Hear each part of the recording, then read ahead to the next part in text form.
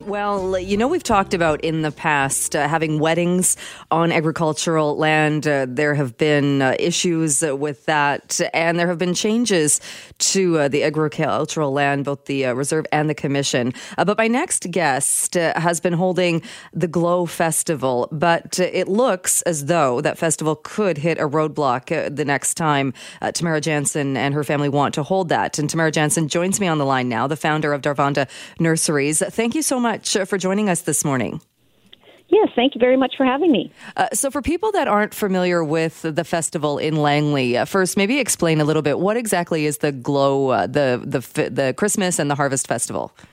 Well, basically, at harvest time, we do like a pumpkin patch and a corn maze. It's a real big family event. You can come out and you can wander our beautiful gardens and, just have a great time with your kids and just enjoy time out in the greenhouse and get an idea of what we do here. All right. And what has happened then as far as holding the event again this year? Well, basically, we've received a letter now from the ALC that's saying that we don't qualify as agritourism, which we find absolutely mind-boggling. I mean, there's pumpkin patches and corn mazes everywhere. We look at the legislation that we were required to run under, and it talks about ensuring that you have, say, tractors. And so we had a lovely antique tractor from the farm museum close by here that the kids could climb all over. We had pony rides according to the legislation. So we're kind of stumped as to why they're telling us we don't qualify for agritourism. And then they basically said we need to apply for a non-farm use permit. But our challenge is first of all, we can do that. We don't agree that we should, but we could do that. But there's just not enough time for us to be able to kind of get that all in place without assurances from ALC that we could run, coming up. The investments to get it ready are just too high. The displays are, garden displays are big investment for us. Oh, yeah. So have you had to have a permit when you've done it in the past? Well, no, because like I say, we fit all the legislation that allows for pumpkin patches and corn mazes and all this sort of thing. So from what we can see, what our lawyers can see, we fit under the agritourism bylaws. So we're just really stumped as to how they came to this decision. And so we're kind of like trying to figure out what do. We just don't have enough time to get through all the paperwork, the bureaucracy that they're saying, in order to be able to hold it here in Langley in the fall. It's really tricky. Mm-hmm. And it seemed that what struck me is it seems like the purpose of the Agricultural Land Reserve and the Commission is to preserve agricultural land. I mean, that seems that's a part of the mandate. It's to make sure it's not taken out or it's continued to be used for farming. So right. Holding this festival, does the festival itself take away land that you would otherwise be farming on? No. We have 20 acres of greenhouse that we farm out of. It's, of course, very expensive to build that greenhouse. So at that time of the year, we actually have less production. In the spring, obviously, we're bursting at the seams. But, fall and Christmas, we're not utilizing everything. So we took about 2 acres, and we utilized that. It was just space that was available, and we utilized that for the show. And it was just wonderful to bring people in, have them see our product. What a great way to have people interact with our homegrown garden moms or poinsettias, and really, make it a part of their festive seasons. Right. So showing an entrepreneurial spirit, putting on a community event, exposing people to farming and to do all of these things that sound like great things that you've been doing. And now it feels like you're being penalized almost for that. Yeah, no, that we're just trying to figure it out. I know recently Lana Popham and the NDP put forward something that farmers won't be persons under the new ALC legislation. We're basically losing our property rights as farmers. And, farmers like us, we work hard. We don't, nobody gives us anything. And I think that the ALC should actually be helping farmers, which is what I think they were supposed to be doing, as opposed to throwing up bureaucratic, blockades here and there. We'd love to see them help us, help us be creative and make sure that, everybody gets a chance to see the farm and that we get a chance to show off our product. Which sounds it makes complete sense. One of the points, and Richard Zussman at Global covered this as well. In his story about this, he's written saying that the ALC received complaints about the festival, that there were other products that were being marketed and that perhaps that was against the rules. Does that make sense? Well, no, to us it doesn't make any sense because you're always allowed a certain amount. The funny thing is when they did come into the actual venue to take a look with us, they didn't even go into our store. So we're kind of shocked, here we are marketing our stuff and they're suggesting that we're, doing things we shouldn't be doing. But really they didn't do a very thorough investigation that we could see. But yeah, it's allowed to a certain degree. You'll notice there's lots of other venues that are also selling stuff on the side. But our own products, at the fall time is the Garden Moms. We do 100,000 of those or more. And at Christmas is poinsettias, and that's what we're marketing. We just don't understand. It is mind-boggling, and I'll be completely honest. My background on one side of my family is longtime farmers. They've been farming for more than 100 years, and you're right. Farmers work really, really hard. They don't get handouts. They don't. It's not as though anyone's helping them along. It's not something that people do to get rich. It's something they do because they love it. It must just seem, and you touched on this, saying, and with this legislation, the changes that farmers aren't considered persons anymore. It just, I don't know about you, but for me, it just seems like they are making it so much more difficult to make a go of it and to continue with a lifestyle and a career that is a difficult one.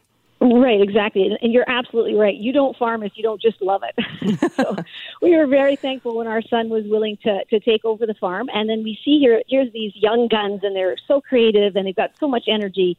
And they come out and they do all these wonderful things. And the ALC just wants to throw up blockades. Well, that's not the way farming works. Well, this is modern farming. I think they were shocked at the size of our greenhouse.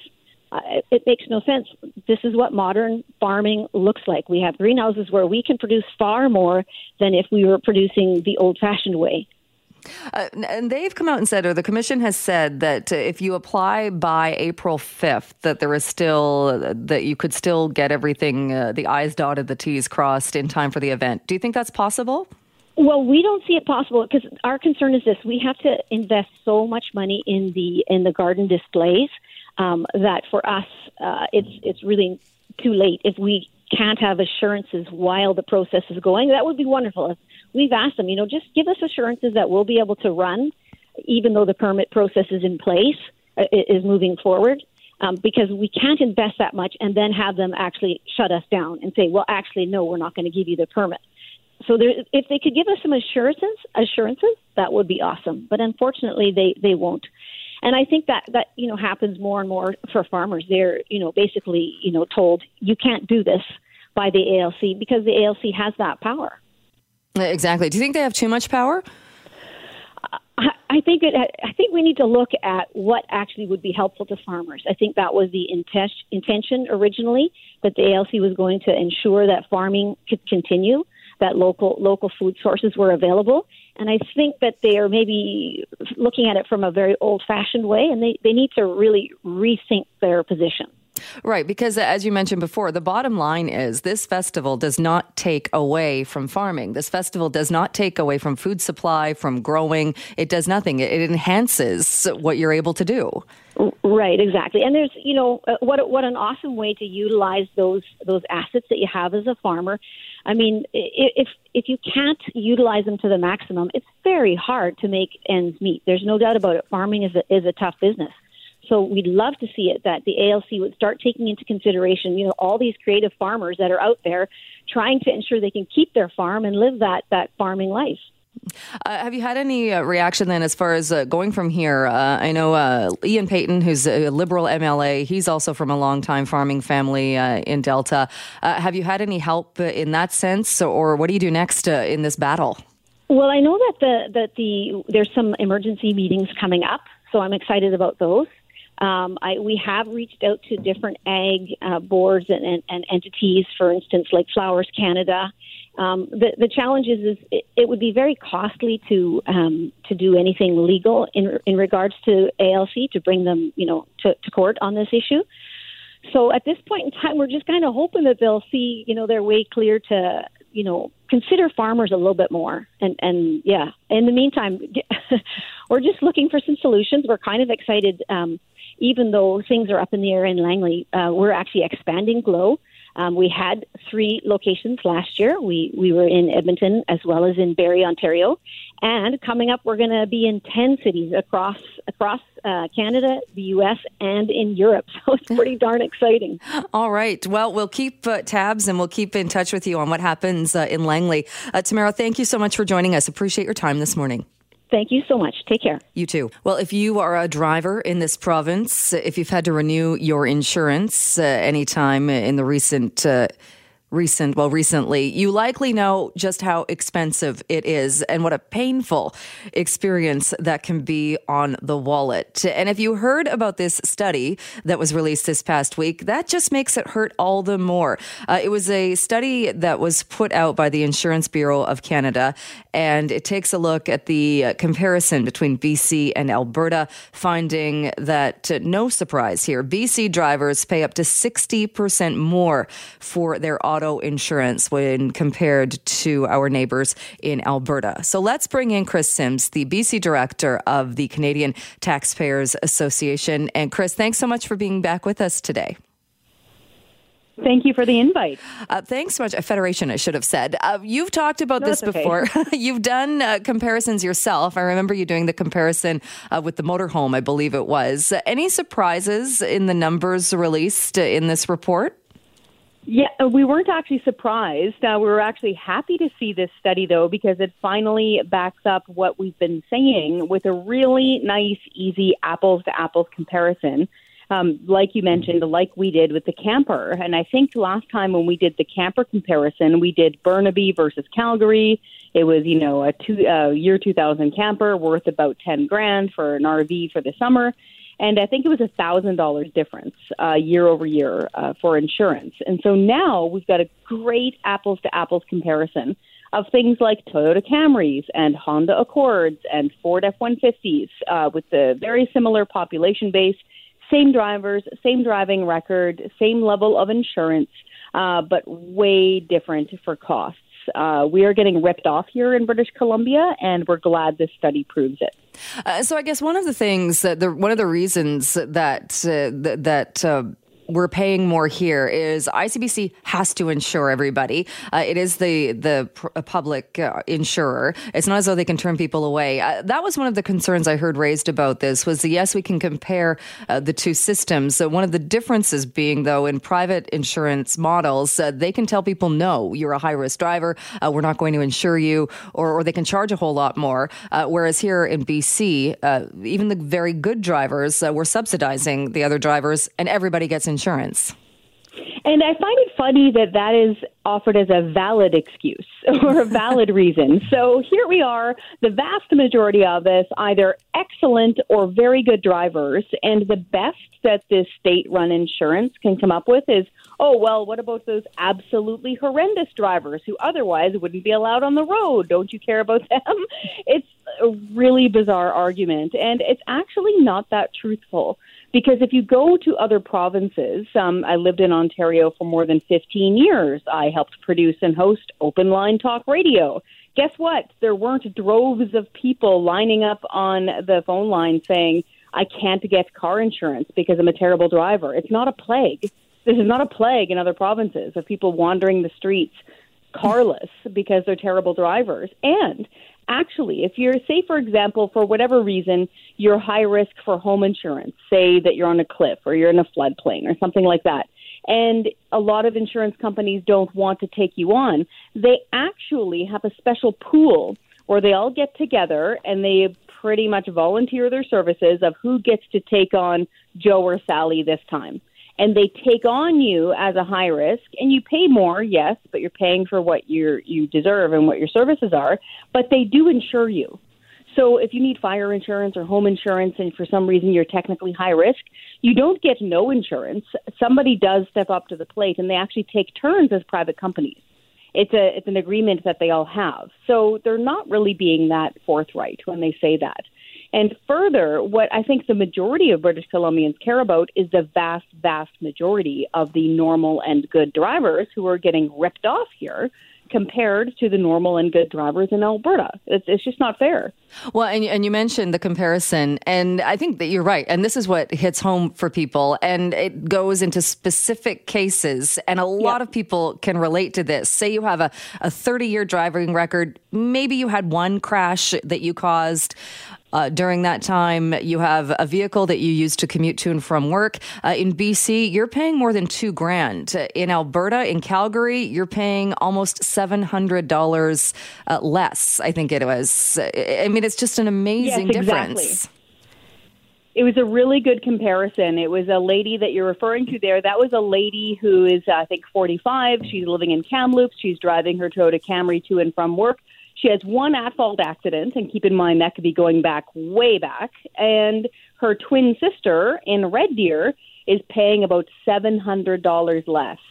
Another one that jumped out for me, say you've got Bill. He's 40 years old. He lives in Surrey. He drives his Ford F-150 for his small business.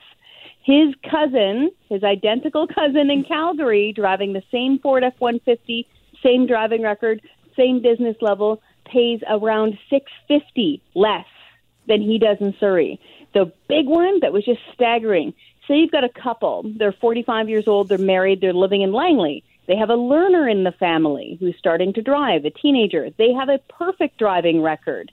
Their identical family in Edmonton pays $800 less in auto insurance.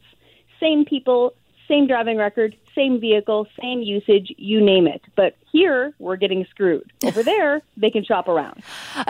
So there was also the question raised about comparing this to the private industry. And I heard someone raise the question, well, what happens if we compare it to another province that has a public system like ICBC? And the example given was Saskatchewan, which is also a lot cheaper than the rates in BC. But someone raised the point that the difference being Saskatchewan is a no-fault system and you're not suing people. It takes all of the legalese out of it. Maybe that's a more fair comparison, but it still gets us to the place where we're paying a lot more in BC. Yes, and I would imagine that the driving is a little bit different. I think they picked Alberta because actually, apart from it being private with competition, which is obviously a huge boon to be able to have competition, comparatively, we're now much more similar to each other with the way that they've changed their injury caps, with the way people sue each other. We're quite similar. The difference, though, is that they have competition. Also, I kind of like the fact that we share the Rockies.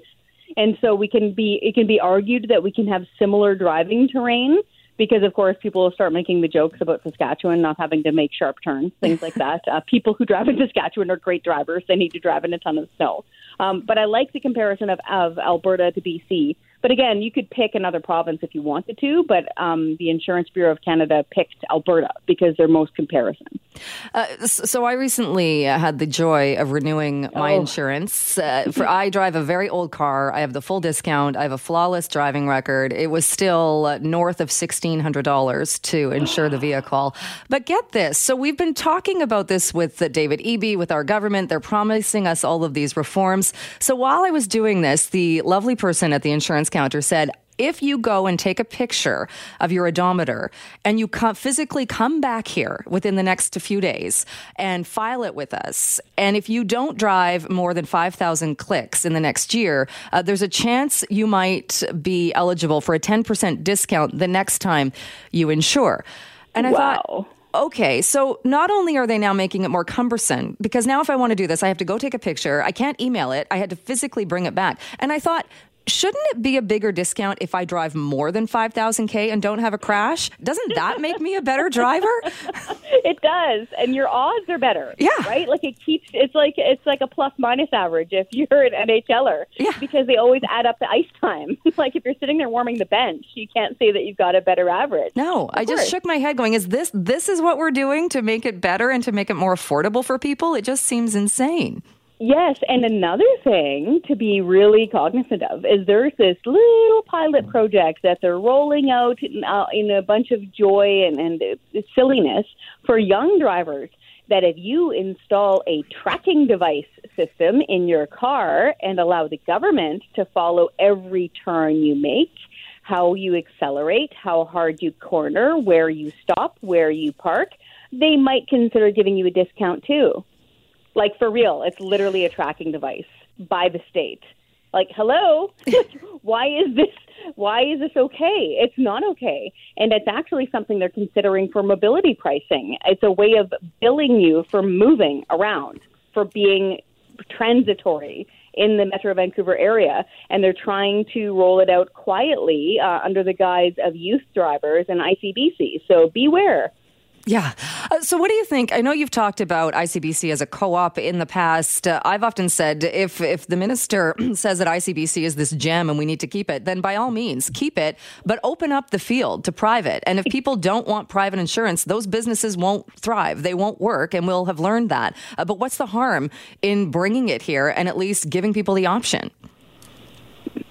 Exactly. If ICBC is so awesome, let it compete. Open up the field, let it compete. Let people, consumers, drivers, adults, choose where they want to insure themselves and their vehicles while they drive around in BC. Other people do it throughout Canada. Why are we stuck with government-owned monopoly on insurance? It's bizarre. I try to compare it. Imagine you're going out for your, Saturday morning grocery shop. It's your big haul of the weekend, and you're going out. You only have one store to go to, and it's run by the government. Imagine it. Yeah. Imagine the kind of products you'd have. Imagine the prices. Imagine the hours. It would be horrible. But that's exactly what we have with ICBC. It's one-stop shopping, take it or leave it, and the government runs it. Well, no wonder we're getting hosed and paying way too much, and the service is bad. And so this is why we're saying, fine. If people like ICBC, which fine, they're attached to it, change it to a co-op so that it's even better. You own it outright as a driver, and a politician can't rate it anymore. They can't use it like an ATM. It's owned like a co-op, like a credit union. Then make it compete. That way, we can take our option. We can either go with the credit union that you may or may not like, or you can go with the bank. Perfect. Yeah. It seems like it makes sense. My guess is that's not going to be happening here anytime soon. Kris Sims, always great to chat with you. Thanks so much for joining us this morning. Hang in there. Happy driving.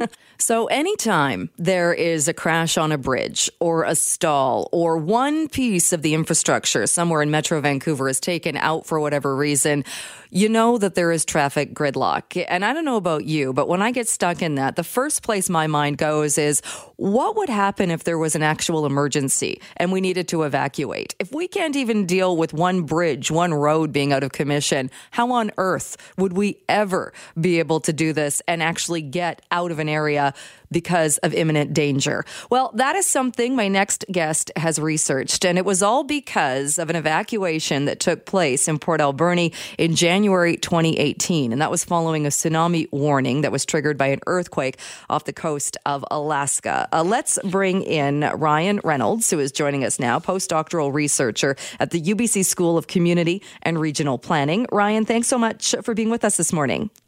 Thanks for having me, Jill. So you looked at this and the process that happened in Port Alberni. How did you get all the information as far as what took place in those hours following the warning?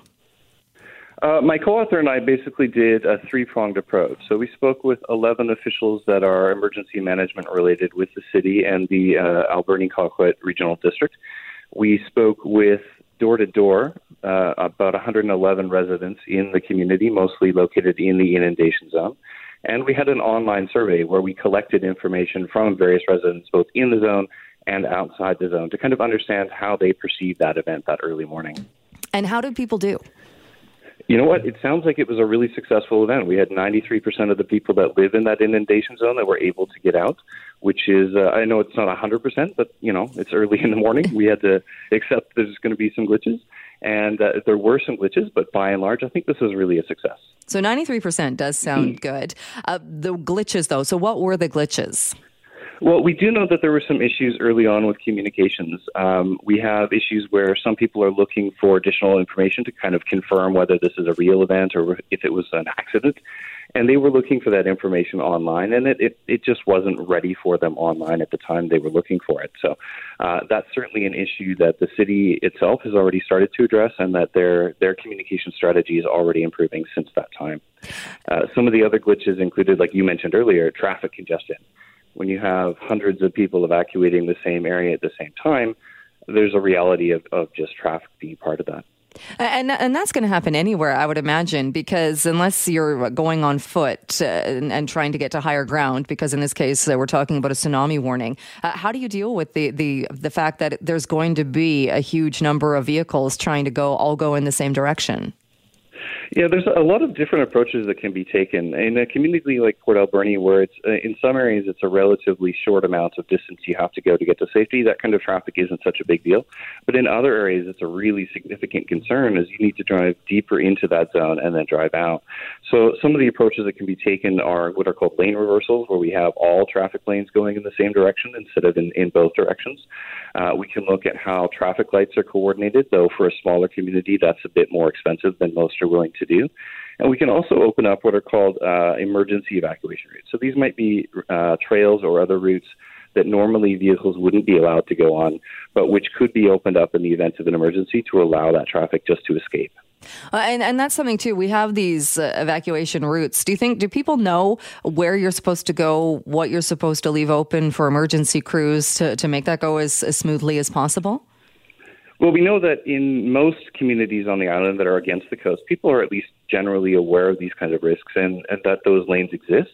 But I think that we have to understand not everyone is a long-time resident of the island, that they aren't necessarily long-time residents even of their own community. And so raising that awareness kind of regularly and in many different ways is going to really help communicate that to residents and also visitors, which is another important area, especially in the summer. And you mentioned, too, getting back to that number, so 93% of respondents of people. Do we know the other 7%? Do we know if it was people that didn't get the information, or we always see people in, whether it's forest fires or some type of danger situation, who choose to stay home anyway? Yeah, we know it was a little bit of both. We certainly heard from some people who managed to sleep through the entire event, and they didn't hear the sirens of police cars and fire trucks going by. They didn't hear the emergency warning system, and they didn't necessarily have their phone next to them to receive kind of text messages or something like that. So there is a small number of those people. Other people were aware of the event but did not believe that they lived in the inundation zone, and therefore they chose not to evacuate, which is reasonable if you think you don't live in the zone, but that confusion is a little bit problematic from our standpoint. We need to actually let people know when they live in that zone and be very clear about communicating that information, again, regularly and very clearly. And I would imagine, too, there would be a number of people who also maybe just thought it was a false alarm. Yeah, and we have had a false alarm in the community, I believe, back in 2006, so it's not like it doesn't happen. But this is why we have that information-seeking behavior. People are going online to check they're looking at what their neighbors are doing before they make those decisions.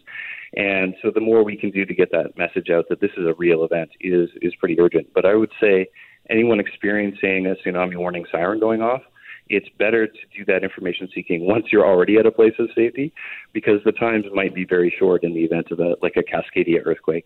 Right.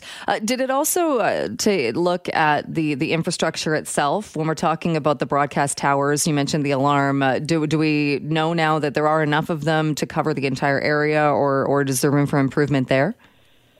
Well, we know that there's now 6 warning towers. It's kind of a grandiose term, but yeah, these towers are located more or less throughout the entire inundation zone, and it looks like it's pretty good coverage. We hope to be able to see exactly where people were able to hear it well and where they weren't, but we just didn't necessarily have enough data to go through and confirm that. What I can say is I've been there for the tests, and they are really loud if you're really close, but we do have issues with the sound, attenuating or changing as it goes through the area, due to vegetation or buildings, especially kind of angled roofs can redirect that sound up and away from people.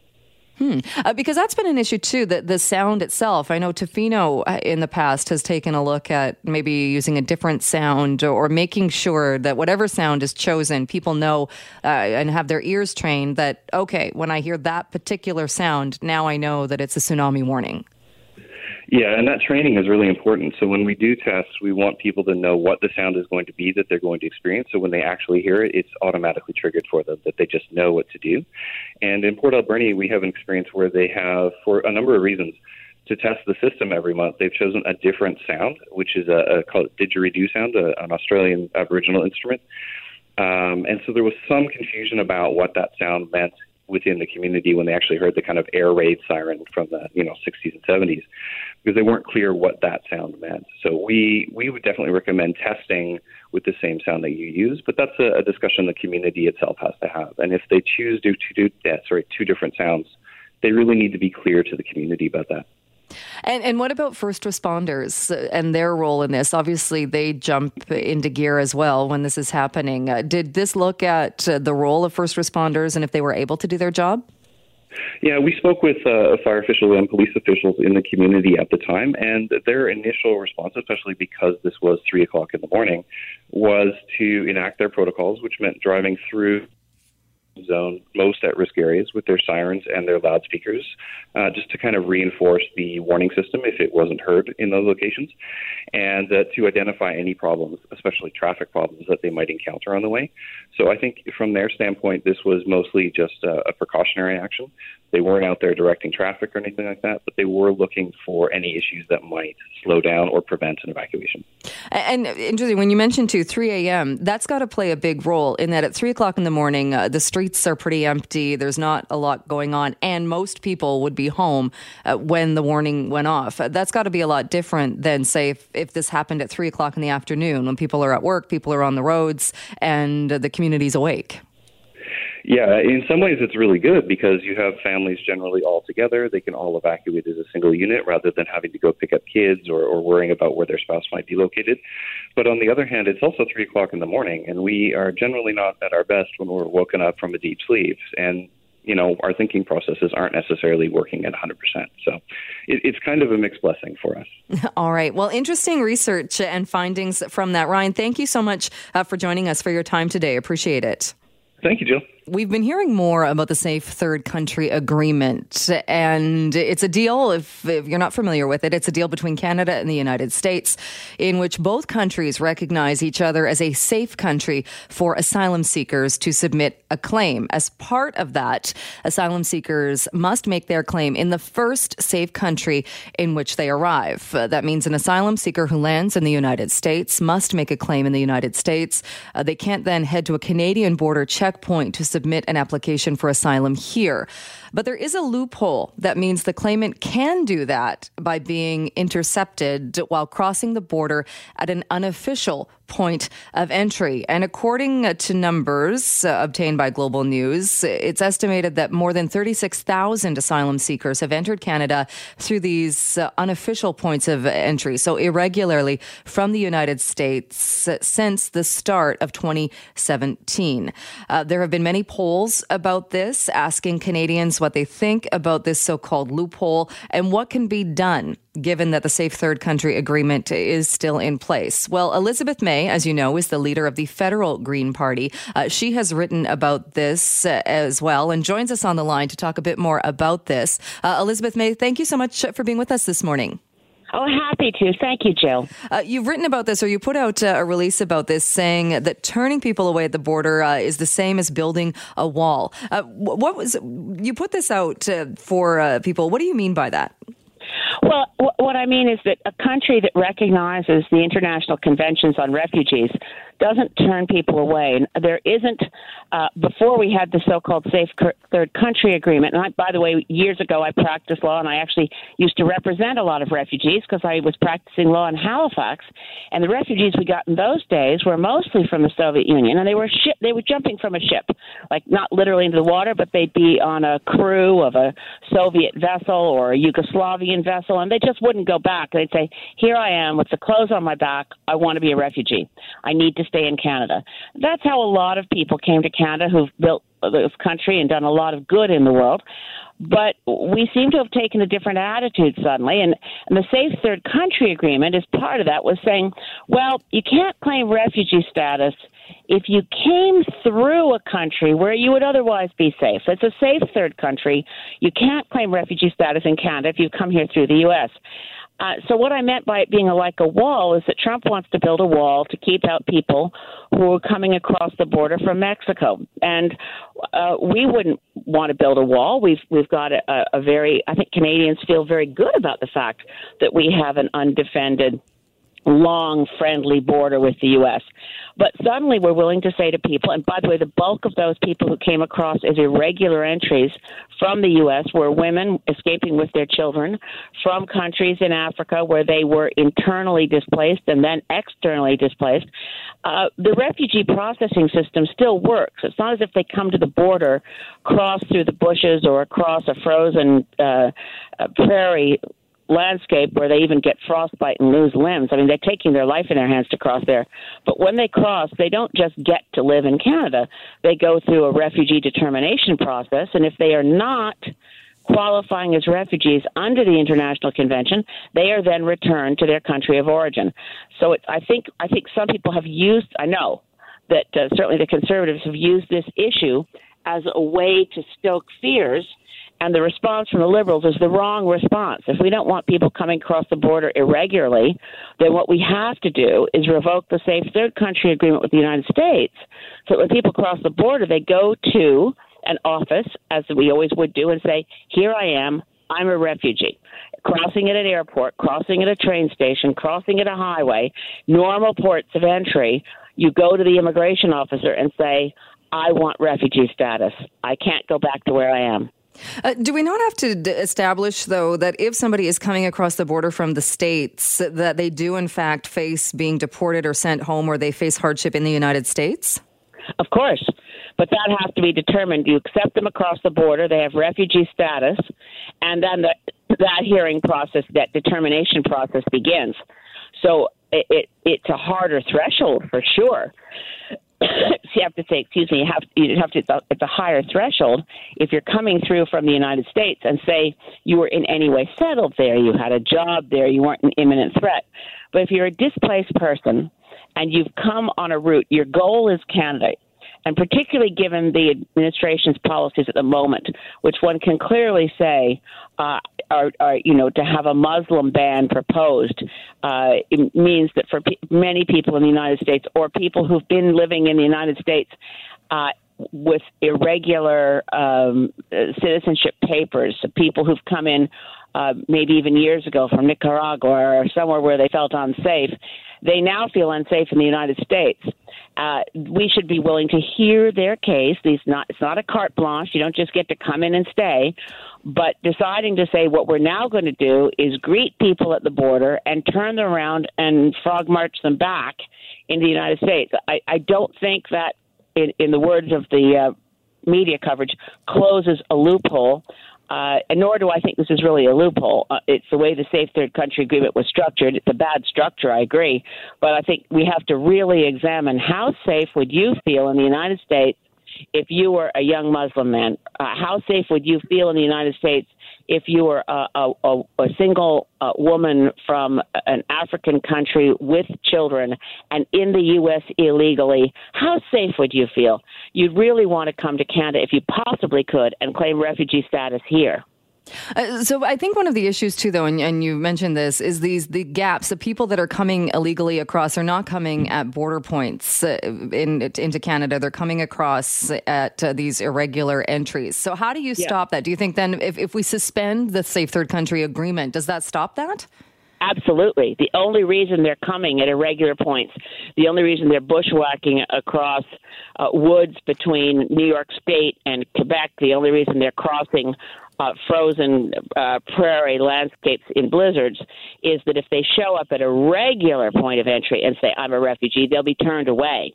So as soon as we say we're suspending the Safe Third Country Agreement, people will not be coming across open landscapes. They will do the more sensible thing that doesn't risk their lives. They'll go by highway or by airport or regular points of entry and say, I am in Canada claiming refugee status. And then they go through the process. And if they, believe me, I work on a lot of refugee cases as a member of Parliament.